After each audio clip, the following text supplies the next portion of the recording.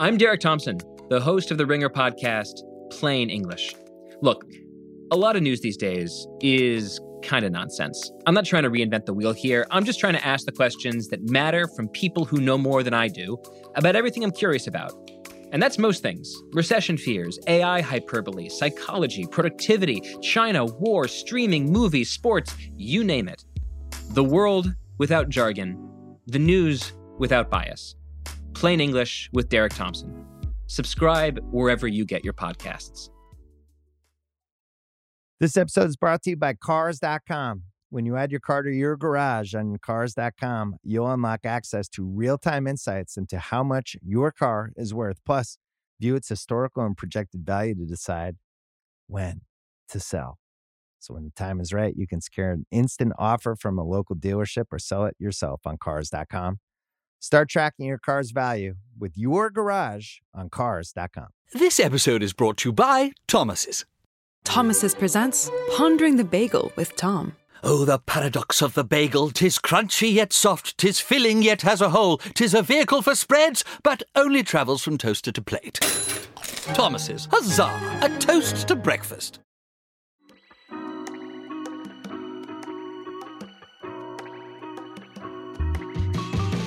Hi, I'm Tara Palmieri. I'm Puck's senior political correspondent, and this is Somebody's Gotta Win. I'm dropping this pod a little bit earlier because it's an emergency pod. Tuesday night, there were earthquakes in the political world. A historic decision was dropped down from the Colorado Supreme Court. I know.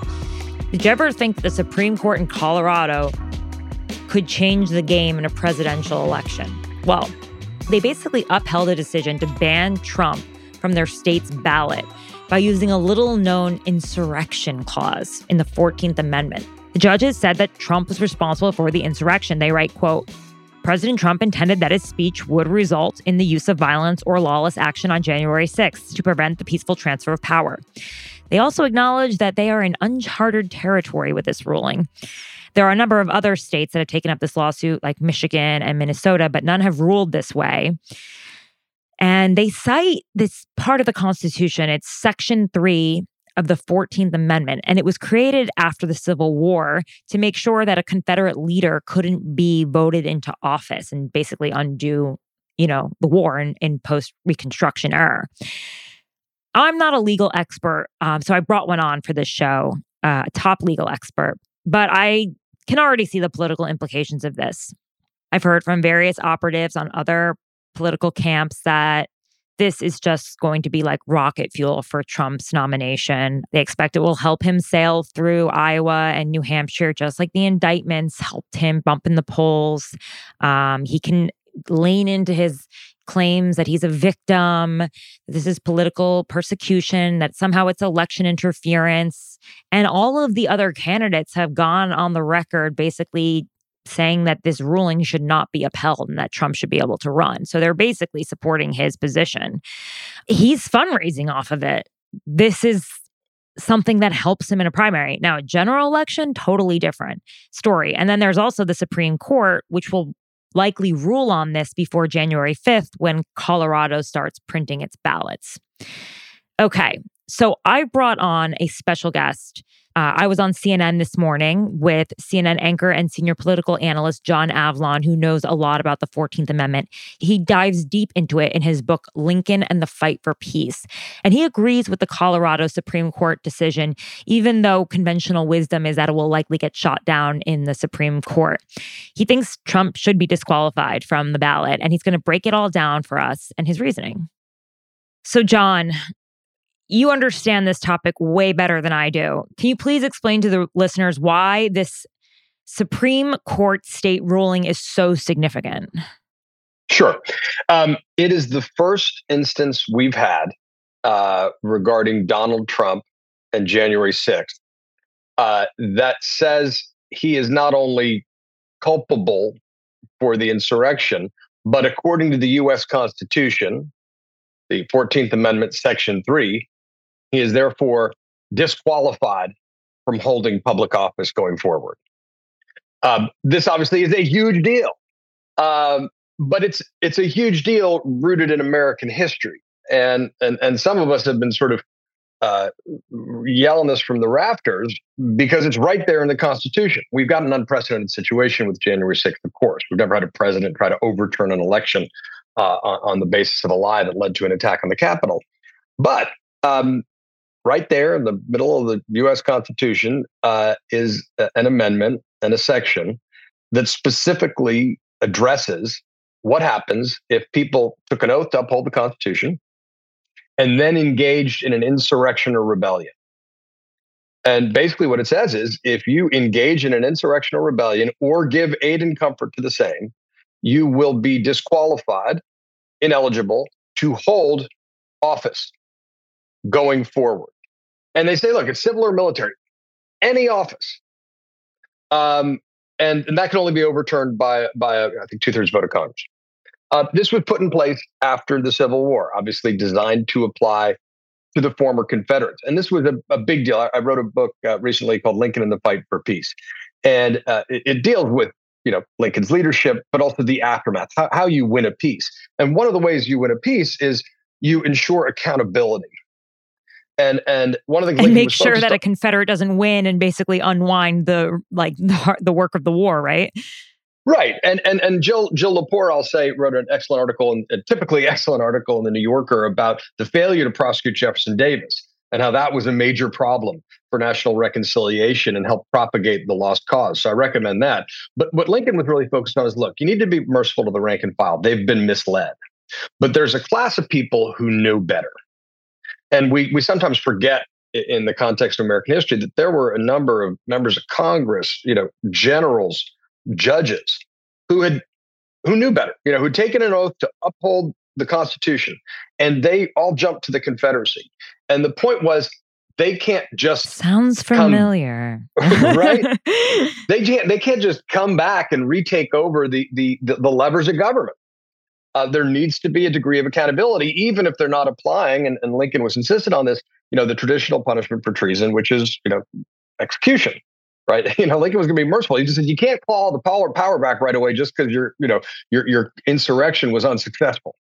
So this is in the Constitution. It's one of the three major amendments in the wake of the Civil War, and I looked at the debate around ratification of this particular provision, Section 3, and one of the senators I quote in an article that's up on CNN, and I used in a reality check over a year ago, making the point that this existed for a reason, is very clear. This is not just retrospective for Confederates in the wake of the Civil War. This is insurance against future insurrection attempts. Right.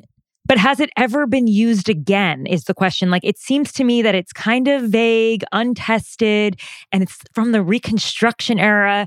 And that's part of the reason why a lot of people are saying that there's no way that the Supreme Court will agree to it. Well, first of all, again, we run into the basic fundamental issue, which is it's in the Constitution, right? And if we just start saying, well, we're not going to enforce that part of the Constitution. Well, it's all about interpretation, right? Well, yes and no. Well, that's why we have courts, right? We have courts to interpret that's why these we things. have courts, but I mean, it's there in black and white. I mean, Judge Michael Litta, conservative justice, was on CNN early days, made this point very eloquently, that it's how will we ever invoke it? Well, it's self-executing, i.e. it's in the Constitution. You're right, especially in the case of a president. We've never had a president of the United States try to lead an insurrection against the United States. Again, the language is any office, which I think pretty clearly applies to the president. But and they wanted it spelled out. The Trump team said it wasn't spelled out. President, right? But that was sort of inconceivable. But if you trace the genesis for the founding fathers writing the Constitution, one of the things they're most concerned about is that a demagogue would become a despot and use the levers of power to create a mob that would keep him in power. In effect, that was like the founding fathers' worst nightmare. And so this is all in the context of that.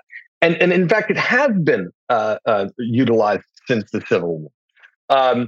It twice against two individuals who participated in January 6th. A New Mexico County commissioner. Yes. He couldn't run for office again because he was prosecuted in the January 6th, or he was convicted. Two people convicted, right? And they broke into the Capitol. But a New Mexico County commissioner. But Trump hasn't been convicted yet. Yes, and that's I the get thing. it. But I'm just saying, like, the idea, like, this has never been tested and we have no idea what to. No, I'm sorry. Do they have to wait for true. a conviction, though? I know they ruled that he wasn't part of an insurrection in Colorado, but. Well, they did. They said, hey, this is an insurrection in Colorado. But and I'll get to that in a second. So there are two individuals, New Mexico and a former state legislator in West Virginia, who had the 14th Amendment Section 3 invoked against them after their conviction, i.e. they can't hold office or run for office ever again. So this has been invoked against relatively rank and file folks in the case of January 6th. Now, I've spoken to members of Congress who have pointed out that the second articles of impeachment, which passed both the House of Representatives and the Senate with a majority, not the two-thirds majority needed to convict and impeach in the Senate, which if Mitch McConnell had let the doors open, you would have had 3 more Republican senators impeach. But instead, they said, no, this he'll be held accountable in the courts. Remember, that was Mitch McConnell's argument. But still, a majority in both houses voted or said he was guilty of inciting an insurrection. So that's a fact pattern that may or may not become relevant in the coming weeks. And people obviously are cynical about the court and the blurring of partisan and ideological predisposition, and the fact that 3 individuals were appointed by Donald Trump. Right. I mean, there's already talk of can you get Clarence Thomas recused from this ruling because of Ginny Thomas's wife's, close association with Trump? So, I mean, is there any chance that would happen? Yeah, I mean, look, I don't think there's any way to compel a recusal. It usually, if memory serves, depends on an individual to recognize a conflict. And we don't expect he will. That's not something. No. But I mean, his wife. There's a paper trail. I mean, she was very involved in the efforts around this, but lots of people were. Look, we have Scott Perry's text messages and cell phone records that are going to come online. This could be used against members of Congress if they participated. Right, and then they might also have to be removed from the ballots in their states, right? Yes. Look, the argument among the many arguments against this, and Ellie Honig and I have a long, spirited public debate on CNN about this going back months. And it happened again this morning at 6 a.m. You've got to respect these men for the energy that they showed up with in the morning, or the excitement, at least from the overnight ruling. I saw it. They were sparring at 6 a.m. I was sipping coffee. Everyone needs a hobby, and a good debate's better than coffee. I mean, I'd been hosting the 5 a.m. show, so I was well caffeinated. But I'd written the column Legend over here before crash. No, just that whenever history and politics collide, that's kind of in that's in my wheelhouse. That's your sweet this spot. Is something yeah. I've been focused on for a while. And what frustrates me is if we're honest, I mean, Ellie's argument, good, right? Which is, I mean, I disagree with it, but it's, there's no mechanism. It's very unclear. There's not a precedent for putting a president applied to this, and we're on a timeline, and there's all these things. And it's very clear now that a number of cases that are going to go to the Supreme Court that could have dramatic bearings on the election and Trump's prosecution, which I will hasten to remind people is entirely his fault. Right? This isn't a persecution. It's a prosecution for things he did in office that no other president has ever done, that completely undermined the oath of office he took. Be that as it may. Good people can disagree on all sorts of stuff. To me, the fundamental issue is it's in the Constitution, right there. The Constitution either means what it says or it doesn't. And especially for people also who depends on your textualists. interpretation of it, though. I think. Well, but remember, all these constitutional conservatives who are textualists and originalists saying, you need to interpret it as it was written, not as you'd like to interpret it today through the prism of partisan self-interest, which I think too often we see as more than a dollop of hypocrisy.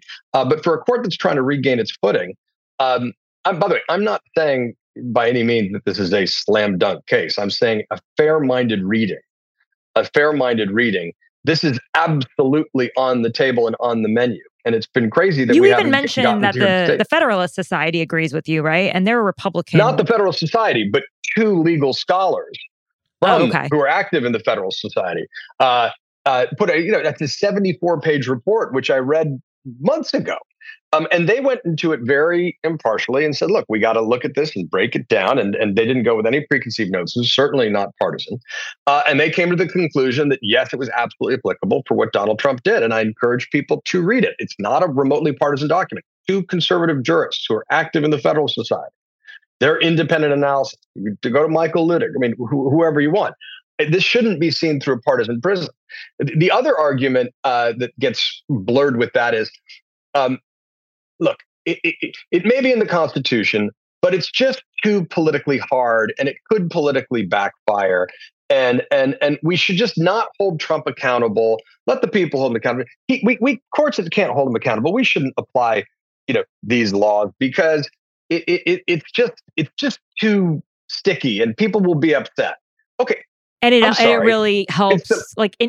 It sort of furthers his narrative that he's a victim and that there's some sort of election interference happening through the courts, right?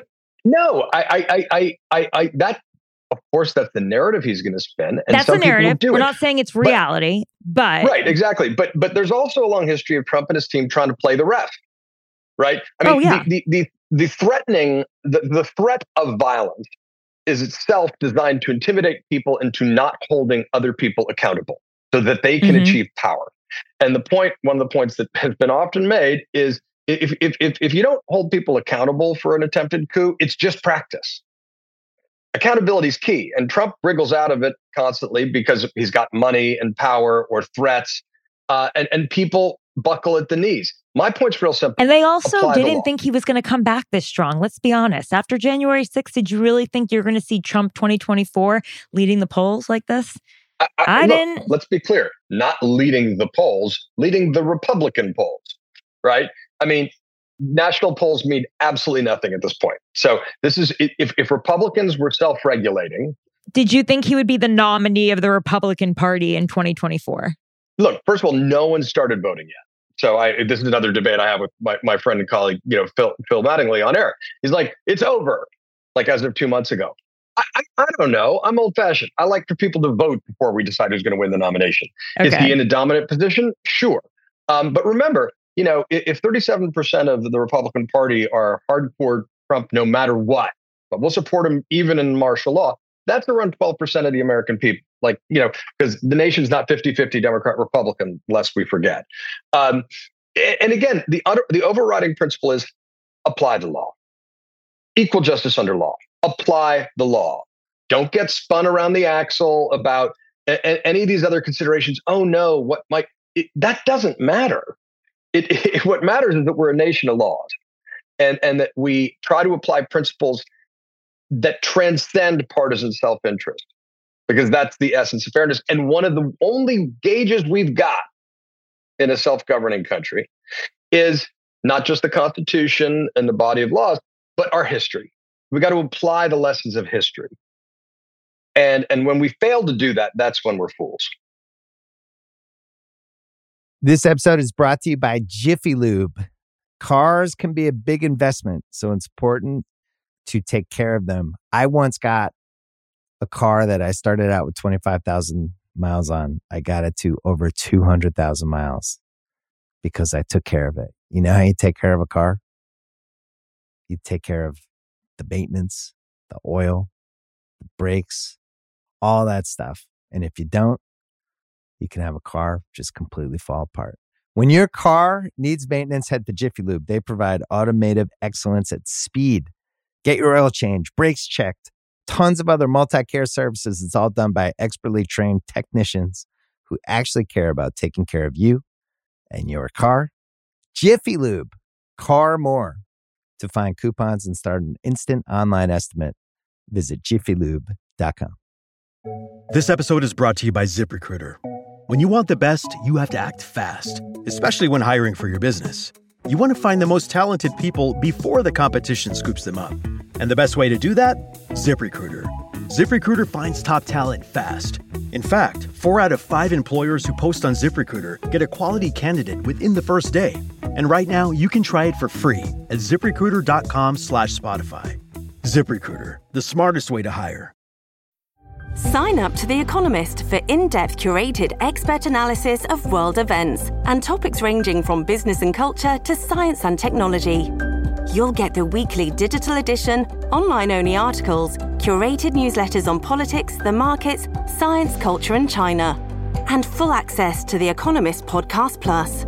The Economist is independent journalism for independent thinking. Go to economist.com and get your first month free. Okay, predictions.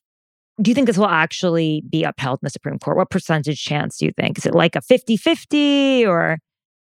I'm not going to play that because I don't know. B, I mean, I'm sort of a big fan. And it's only a few weeks away, and I might be able to call you out on it later on. Well, no, I mean, I'm fine. I'm fine with that accountability. No one's got a perfect batting average. I just think that, I'm a big fan of the Jay Rosen, it's not the odds, it's the stakes as a frame for how we as journalists should be thinking about this election. And so I always resist, especially when it's not polling, but simply conjecture, reducing things to like, what percentage? Look, I'm not saying it's going to be, 9-0 unanimous in favor of the 14th Amendment, Section 3.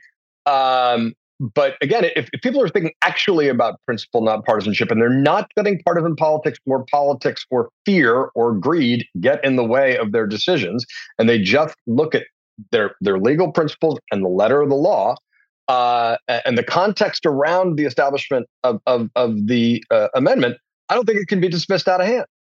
I don't think it should be dismissed out of hand. Which conservative members could you see voting in favor of upholding this ruling? Recent history would suggest the two who would never support this are Alito and Thomas. I think, I think Roberts and Kavanaugh and to some extent Amy Coney Barrett are very conscious of trying to heal the reputation of the court and to not have it be seen as a partisan entity. Now, that could cut both ways in this case, right? What one could argue. But given that it's a conservative-dominated court, it would be a lot less polarizing to not simply break down along partisan lines. To have a surprising outcome that, yeah. Well, one of the problems, obviously, with Bush v. Gore was that we had a presidential election. Counting stopped is the right way to say it at the order of the Supreme Court, and it broke down along partisan lines, and it benefited the president of the party who had the 5-4 vote. That obviously hurt the legitimacy of the court because the entire idea of the court is that it's above and beyond partisan politics and consideration. But at the same time, the president gets to pick their justice, and right, they are fed them up by a. But Richard Nixon picked Harry Blackmun, and John F. Kennedy picked Byron White. I mean, ideally, Ford picked Justice Few Stevens, mavericks slipped through. but that used to happen all the time, and it was actually very healthy. Souter, Stevens, were Republican appointees. Blackmun was a Republican appointee, and I think that's actually really healthy. Look, I'm a centrist, and I think it's great when people have a reputation for independence. You started your career in Republican politics, right? Well, that's not quite true. I mean, I've never been a Republican. I did work for Rudy Giuliani when he was mayor of New York. Before that, I volunteered on Bill Clinton's '96 campaign and was a White House centric.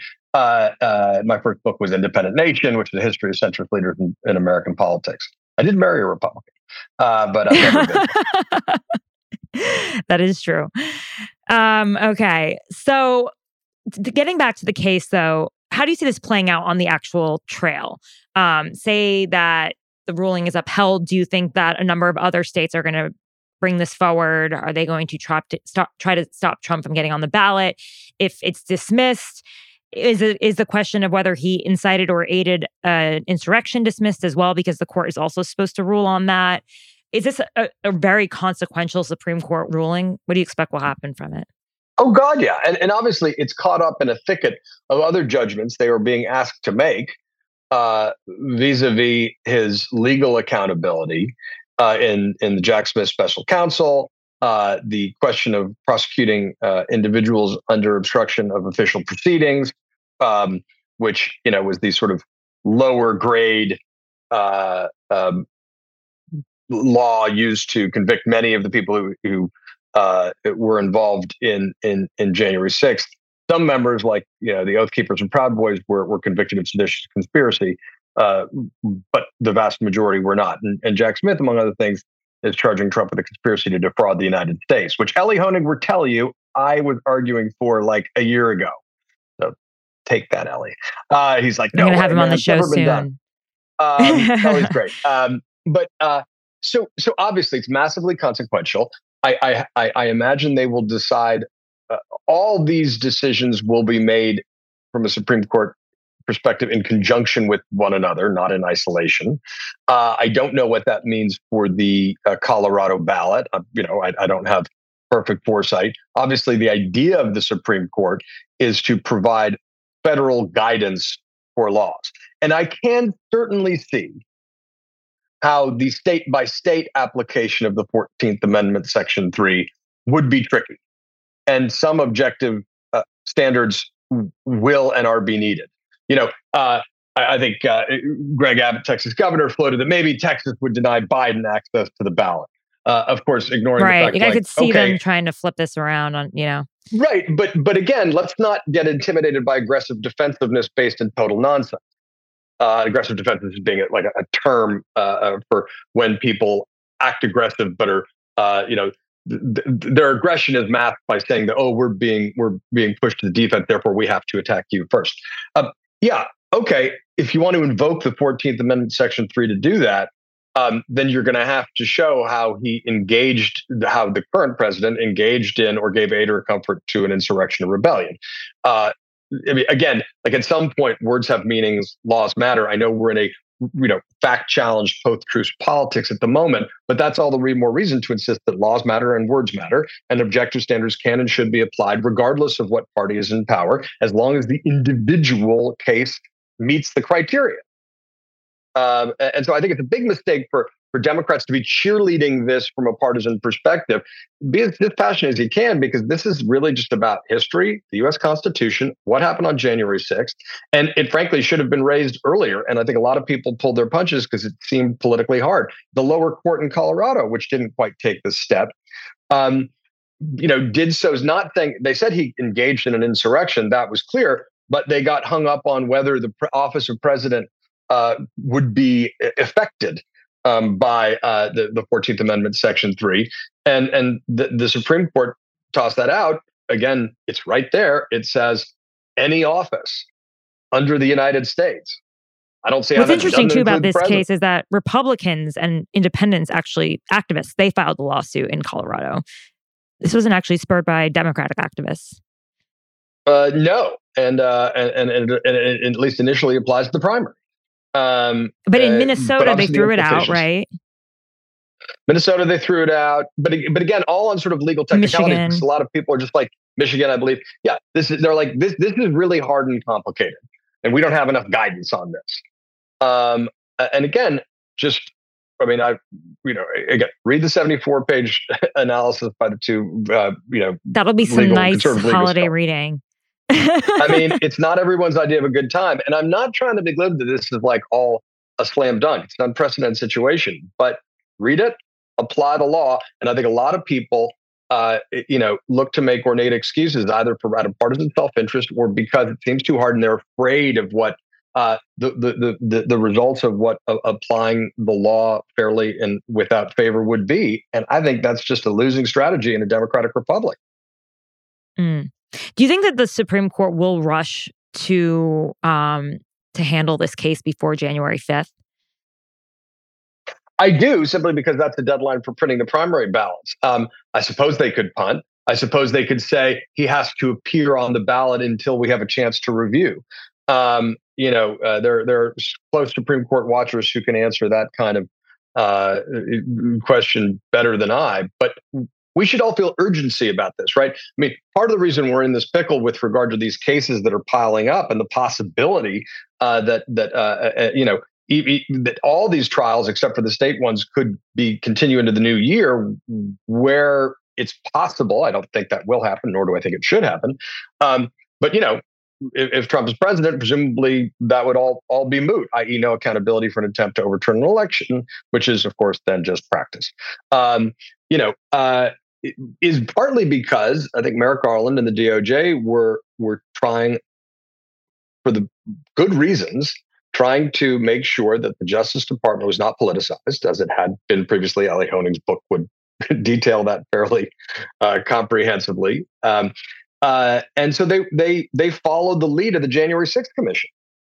And if they'd been a little faster on some of these moves, we wouldn't be in the time crunch we are. I mean, I think I wrote my first piece talking about 14th Amendment, Section 3 in 21, I think the spring of 21. Oh, wow. So you really saw this. You saw this. Yeah, I'm not claiming like clairvoyance, but I mean, I've just written a book that covers this era and it's right there. And there are a whole bunch of laws that would seem to apply and everyone act like a deer frozen in the headlights. To use a terrible cliched metaphor. Okay, so anything else you think will come out of this? Say the Supreme Court shoots it down. Do you think it's over? The matter is handled? Or well, that's traditionally that's what people who respect the rule of law. If the Supreme Court shuts it down, that's the end of it. I think one of the dangers of the time we're in is that people invoke the Andrew Jackson, or I believe Andrew Jackson pushback to the Supreme Court saying that's great, decision, where's your army to enforce it? I don't anticipate Joe Biden or anyone will do that. No. But again, I don't know how you dismiss out of hand these concerns. My guess is it will hinge on the question that you alluded to earlier, which is, okay, well, where's he been convicted of insurrection? And what's the mechanism of this? Now, Judge Ludig says it's self-executing. I would again raise this point that majorities in the Congress, the House of Representatives, and the Senate voted to convict, to impeach, and convict in the context of impeachment, saying that he was guilty of inciting an insurrection. But not a supermajority, so he wasn't like. But the question of impeaching him is separate from that. Right? I mean, there are majorities. So the impeachment, again, if he it's a political vote, it's not a criminal, it's a political decision, right? Isn't the question of whether you engaged in an insurrection more of a... Impeachment is political, but it's also... Yeah, impeachment is political. High crimes and misdemeanors. Yeah, exactly. Right, but don't you... I guess you have to go through the courts, though, too, at the same time? Yeah, and here's where I think Jack Smith may end up regretting that he didn't pursue the more difficult charge of insurrection or seditious conspiracy against Donald Trump.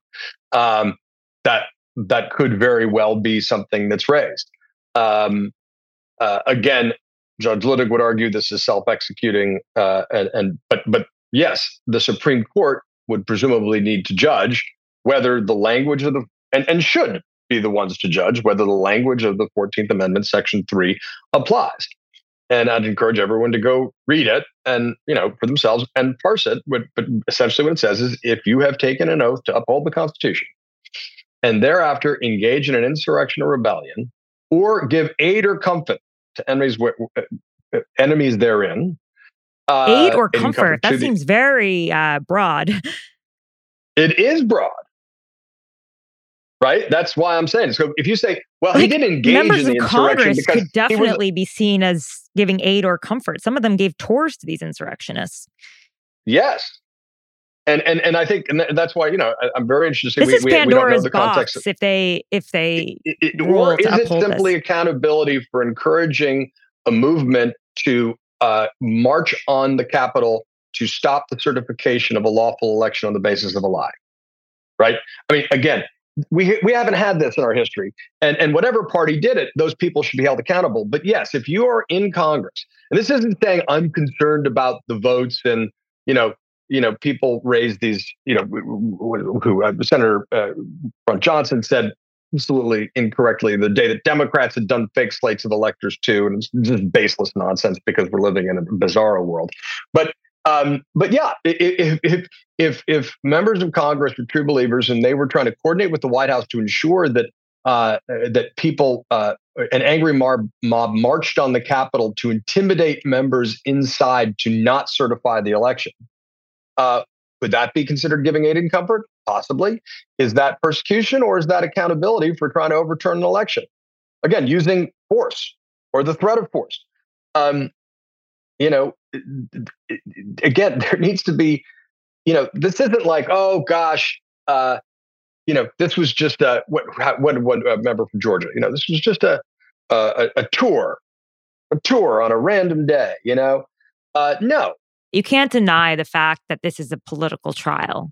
I mean, people were sharing some tweets from this. No, be very careful about that. I disagree. That's really, I think that's dangerous phrasing. People hear political trial. So the next word is political show trial. The hearing is not critical. The hearing is not political, but that the interpretation is. It has massive political implications. Yeah, yes, exactly. It does.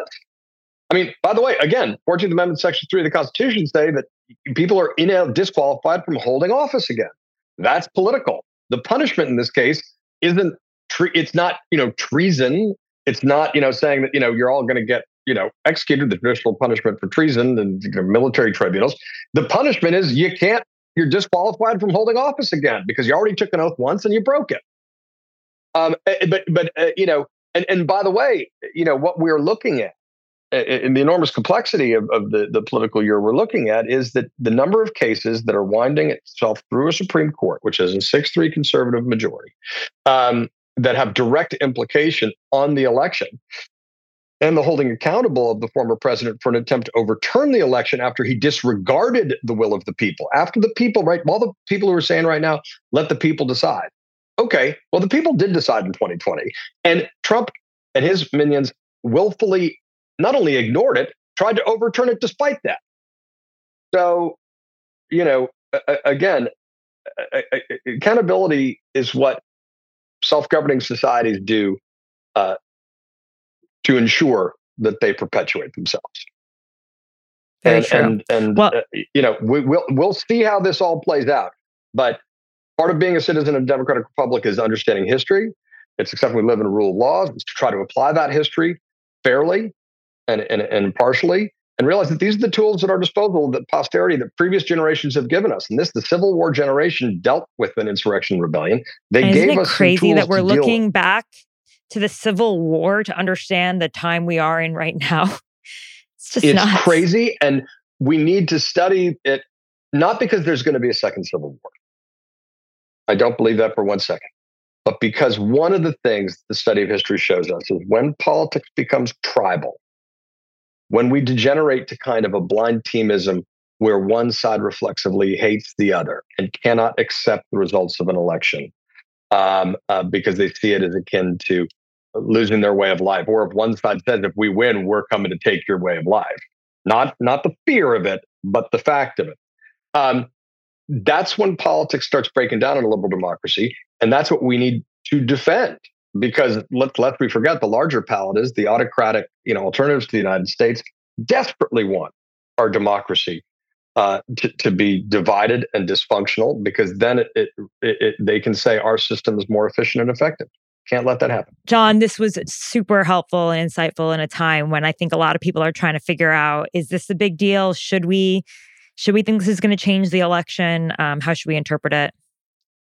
I appreciate that. And by the way, nobody should be walking around thinking it's the latest version of Fitzmaurice or Mueller time and that someone's going to come in and save it like with one fell swoop.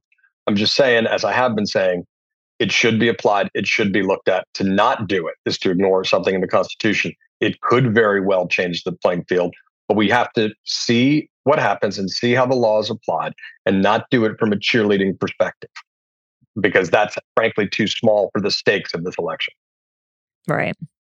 So what you're saying is don't get your hopes up, some of you out there. And don't demonize it because it's against your guy. Read the Constitution, study your history. We must disenthrall ourselves. Some light bedtime reading. Okay. And that 74-page Federalist Society paper, which I think John should tweet out if he hasn't already. I definitely have in the past, and I will happily do so again. But you can also just Google it. It's not like reading, but it's important reading. Again, keeping in mind that these aren't liberal jurists; they're conservatives. What is it? How can they Google it if the listeners want to? Just Google Federalist Society Legal Scholars. It was August of this past year. Say that the 14th Amendment, Section 3 applies to Donald Trump. There you go. Thanks so much, Boom. Sean. This was awesome. We will be in touch maybe on January 5th if you're available, if you're not hosting 5 different shows and booked back to back. We shall see, as they say. Okay. Talk soon. That was another episode of Somebody's Gotta Win. I'm Tara Palmieri. I want to thank my producers, Devin Baraldi and Connor Nevins. It's a holiday next week, so we are only coming to you once on Thursday. We'll be back with our regular schedule the second week of January. If you like this podcast, please share, rate it, send it to your friends. If you like my reporting, please sign up for my newsletter, The Best and the Brightest, at puck.news/Tara Palmieri and use the discount code TARA20 for 20% off. I hope you have a happy holiday, and we'll see you next week.